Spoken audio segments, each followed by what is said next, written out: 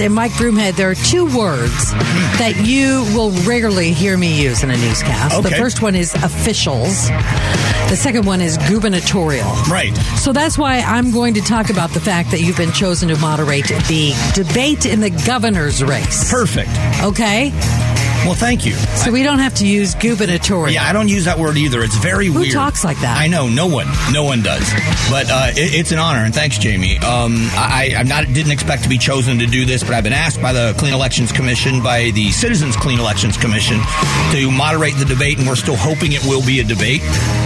And we are set up for whatever comes our way, and we're looking forward to doing that. So that will air this Sunday at 5 o'clock on AZTV7, but there'll be multiple ways to watch it and listen to it available because it's important for Arizona. So before I get into the topic on the show, I just want to say it was a process of them vetting a bunch of different people. I expect there to be some kind of possible fallout for being chosen, but I'm committed to doing a fair job if we have both candidates there.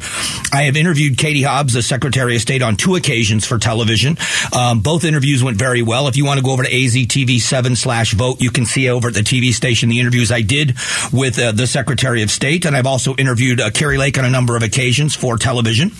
So it should be an interesting evening. We're looking to get a lot of information. This is a very, very important election, and it could redirect or continue, whatever you want to call it, continue the success of Arizona. It could redirect the way we do things in many, many ways.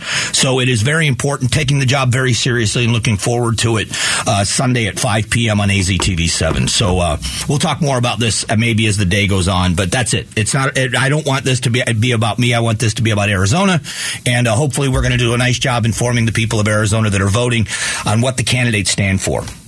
Let's start this morning with what's going on with gas prices. Biden hasn't stopped oil production, is what he has said. But what's interesting is I want you to hear this is about energy consumption and energy just shifting, moving over to a different form of fuel. Asking the Congress pass a permitting bill to speed up the approval of all kinds of energy production, from wind to solar to clean hydrogen, because we need to get this moving now, quickly. And so this is what the problem is in my mind. We're going to talk a little bit about this morning because we are seeing the president is denying that they have stopped oil production. What's happened is they made a mistake, and it wasn't the White House specifically, but it was a federal agency made a mistake on how drilling offshore in the Gulf of Mexico would impact the Gulf of Mexico. They made a calculation error. It has slowed down and stopped what were already existing oil leases and permits. So they want that corrected, but it hasn't been corrected as of yet. It's something that needs to be done, and it hasn't. But the president said that he has done nothing to stop the production of oil, and that's just not true. It is not true. He talks about the oil companies, and this is, I want you to hear a couple of more things where he is going after the oil companies for profiteering. Bring down the price you charge at the pump to reflect what you pay for the product. You still make a significant profit. Your shareholders will still do very well, and the American people will catch a break they deserve. If the American people are going to catch the break they deserve, you should unleash the oil companies. And again, it's not about defending oil companies. It's just about what the truth is. And let's be fair. Be fair about this. The very same oil companies with the very same leadership in their board of directors and CEOs, with a few changes possibly, the very same oil companies that for the span of 4 years during the Trump presidency were charging you less than $3 per gallon for gasoline, are the same oil companies now that under the Biden administration are profiteering. It is a political stance that holds no water, and it is just about politics. It is about the demonization of corporate America. When you start hearing an American president sound like a Venezuelan president about price caps and demands of the private sector, it is a scary situation for everyone. I want oil prices or gas prices to go down just like you do. I'm getting hammered at the pump. I've got kids who struggle raising their kids. They're single moms that are in the same situation, and everybody's struggling. So it certainly isn't as if I'm sitting on top of a mountain and just looking down at the peasants. That's not the case. We all understand we're struggling. The president of the United States is being disingenuous when he says these things to the oil companies. What he's doing is he is rallying part of his base. Everybody has a right to their opinion. But when you are talking about having a reasonable conversation, you've got to begin there. And if I were somebody that were asking questions, if I were in the White House press pool, I would be asking Karine Jean-Pierre this. I would be asking the president this.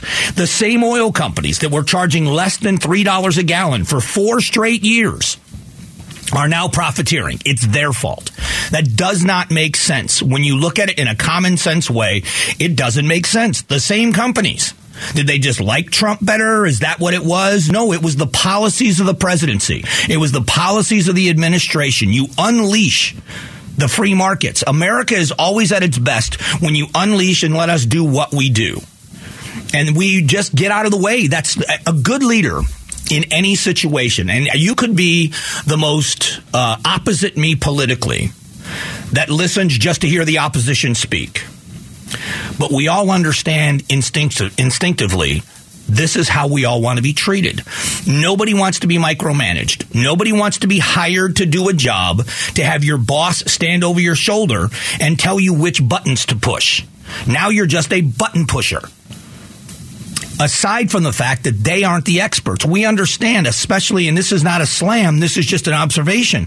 The President of the United States has been in American politics almost as long as I've been alive. There hasn't been a private sector background really for this president for 40 or 50 years. And you're telling the private sector how to behave, and it's a deflection from the failed policies. The President of the United States is talking about speeding up clean energy, moving away from fossil fuels while criticizing the fossil fuel industry. That is an opinion of ignorance on how business works. If they have absolutely no security in their future, why are they going to build for their future? It's not good for them. It's not good for their shareholders. It's not good for you and I in our 401k, because I guarantee you, unless you've specifically told your investor not to do it, you're invested in the oil companies as part of your retirement account. So there's more. The White House is pushing ahead with research to cool the earth by reflecting the sunlight. They also are trying to expand. This is a great headline. New York Times. I read this headline. I thought, oh, this is great. Biden expands efforts to secure U.S. energy independence. And I thought, oh, my gosh, they're finally getting the message. They're getting the message. We need to be energy independent. Wow. And I started reading the story. The administration announced $2.8 billion in grants to expand domestic manufacturing of batteries for electric vehicles. Now, I have nothing against EVs at all. Been in a Tesla. Love them. The new Ford Lightning, the truck that Ford came out with that's battery operated, is revolutionary. It is an amazing vehicle. Got nothing against moving in a different direction, or at least expanding. But what's happening right now is because of the policies of this White House. They are sprinting toward electric vehicles. We are not prepared in infrastructure. There's no way we can handle it in the power grid. Texas is already shaky. California is already shaky. California announces that they are going to ban gas-powered vehicles from being sold, whatever that law is in California, by 2035, and the very next day made an announcement, please don't charge your electric vehicles because it's too tough on the grid right now. You've also exposed something else. And it's not that it says these things have to go away, but you know that this is not as rosy as everybody's talking about. After Hurricane Ian in the Gulf of Mexico, in Fort Myers and Naples and all over Southwest Florida, those vehicles that were submerged in water, salt water, those batteries have broken, and it's taking thousands of gallons of water to put out the fire. They are spontaneously exploding or burning.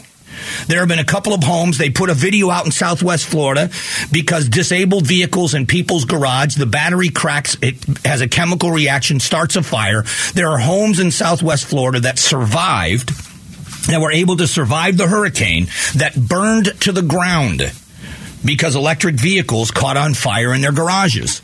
So this is going to be a process. And in the meantime, we should be unleashing the American capabilities in oil. And we should be doing this so that the American people are not paying what they're paying.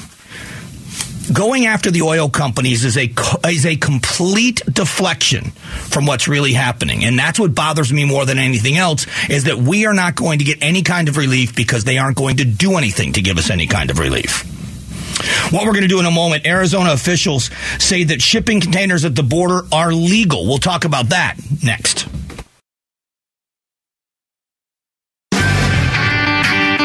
Strong values and strong opinions. The Mike Broomhead Show. KTAR News, 92.3 FM, and the KTAR News app. Hey, thanks for being here. Appreciate you spending some time with the Mike Broomhead Show this morning. Arizona officials have pushing back against the White House. The federal government has come out and said they believe that the shipping containers placed at the southern border of the United States in Yuma are illegal, and they want them removed. The state officials, Alan Clark, director of the Arizona Division of Emergency Management with the State Department of Emergency and Military Affairs, sent a letter to the Bureau of Reclamation officials saying the placement of the containers by Arizona Governor Doug Ducey did not break any laws. What this conversation is truly about is about what we are going to do as a nation at the southern border. We, as a state, live, obviously, on the border. But the federal government is charged with controlling it. They aren't, and much to the dismay of many people, are acting as if there is no problem. That's where the problem lies more than anything else. How long have I been saying this? When it comes to the economy, saying the economy is strong as hell while the economy is slowing down and everybody, Bloomberg predicting a 100% chance of recession. The White House behind the scenes preparing for the possibility of an economic catastrophe. But publicly, there's no problem. We're doing just fine. We are strong. And look at all the jobs and look at this. Now, there is something to saying we are in good shape and shining a good light, a positive light, like, hey, listen, we understand you're having a rough time right now. We understand that America is going through a rough patch. But look at the bright side. There's value in that. And every administration on every political stripe does that. Cast the best light you can. But without an acknowledgement that there's a problem, it never gets fixed. It's like the person in your life, someone you love in your family, that will never go to the doctor. Never. And you know they're sick. You know that the longer they wait, the worse it's going to get. And you're helpless. There's nothing you can do. So the President of the United States says the economy is strong as hell. The Vice President of the United States, who's been charged with fixing the border issue, within about a month ago, went on national television and said the border's secure. Now they're in a predicament because border governors have begun to show the country what they're enduring by busing people to some of these cities that call themselves sanctuary cities in a very, and I will tell you, they are doing what they believe is the humane thing to do and saying you are welcome here whether you have papers or you don't, whether you're documented or you're not. We treat everyone the same. There's nobility in that, I guess, right? To say we accept everyone. We don't judge. Well, now they're on your doorstep and you're screaming that you can't handle it. Well, we don't have the luxury you have. We don't have the luxury to speak in platitudes about what we might do. Now it's facing you, and you're saying the same things that we are saying. And the administration isn't helping. They're not stopping the problem where it has begun, which is at the southern border of the United States. I can say with full confidence that I have been very consistent in my love for immigration in America, and I will always hold that position. When Reagan called us the shining city on the hill, we are the world's last best hope. And we are. Our immigration problem should be a source of pride for us. The number of people from everywhere on this planet that want to come here should make us all proud. And instead, because of our mismanagement and our mishandling of this, it is a disaster. Good people that are entitled are waiting in line with people that aren't entitled. It has bogged down the entire system. Enforcement agents that should be stopping crime are processing people that are here with false claims of asylum. We don't have a managed visa system. We should have a guest worker program. And the porous border has people coming across our borders in droves being brought here. They are brought here by the cartels, who are enriching themselves, buying more and more arms, and then taking it out on the nations where they live. Just look at recent history. I've used the example of the 1980s so many times. Look at what the cartels were able to do. The Medellin, the Cali cartels, what they were able to do in building armies. Building armies and fighting against their home government when their governments tried to rein them in. And that's what they do. These criminal cartels, these criminal organizations, have no respect for human life or law. And the longer we wait to deal with it, the harder it's going to be, and the more deadly it's going to be. And it's a shame that we're having what's happening at the border. So the shipping containers were necessary. They were necessary because the administration isn't doing its job. And so now they're saying these are legal, they're staying. So now let's see if the White House takes them down. Or do they find some way to sanction Arizona money? Who knows what they're going to do? But the more eyes they put on the border, the worse it gets for them. So I don't know why they made this statement, because now more and more people are talking about these things at the border and asking the question, why would the governor of Arizona do this? Well, he's doing it because there's huge gaps in the border that's crushing the economies and the assistance that's needed for citizens at the border. We're assisting people that aren't here legally, and it's not a good thing. All right, coming up in a moment, Gatos joins me, and it's the Big Q poll question of the day, so stick around for it. The Gatos Big Q poll question, brought to you by your Valley Toyota dealers. Hey, good morning, Gatos. You going to the Cards Saints games tonight? Nope. Did you sell your tickets? Nope, I gave them away. Oh, what a sweetheart. Yeah.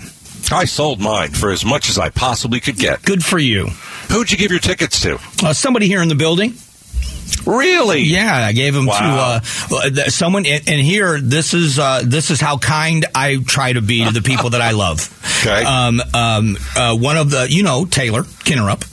Sure. Gave her the tickets because her boyfriend is a big Saints fan. How could you do that? Well, because... I mean, now you're sending a Saints fan to the game. What kind of a Cardinals fan are you? I'm the kind of Cardinals fan that's dealing in reality with the season we're having right now. I'm the kind of Cardinals fan that sold my tickets as well. But it's fair and balanced because, Taylor is a big Cardinals fan. Yeah. And I'm pretty sure she's louder than him, and I've never met him. Yeah, I've met him. She's louder. Right. Yeah. Oh, well, that's nice. Yeah. I sold mine. Here's my cue for the Cardinals. All right. If the Cardinals lose to the Saints on Thursday Night Football, should Cliff Kingsbury be fired? All right. A, yes. B, absolutely. C, 100%. D, no doubt. E, all the above. Which one do you like? I'm so done with him. Well, what's funny is there's a difference between should and will. Yeah. I agree with you that he should. I don't know that he will.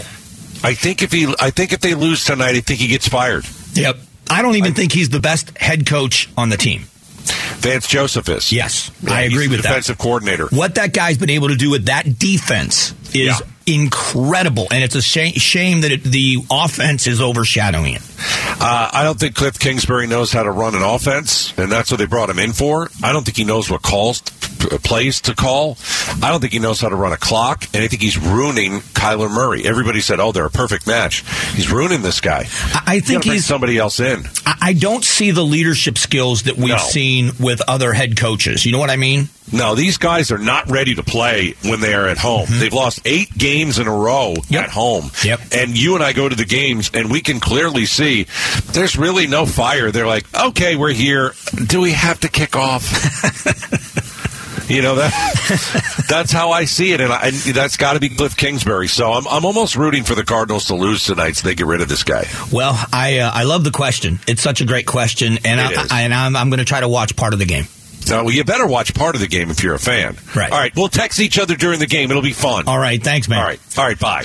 That's Gatos, and the Big Q poll question today is brought to you by your Valley Toyota dealers. Coming up just after 9 o'clock, civilian oversight of the police is very popular, but is it effective? We will talk about that in just a few moments.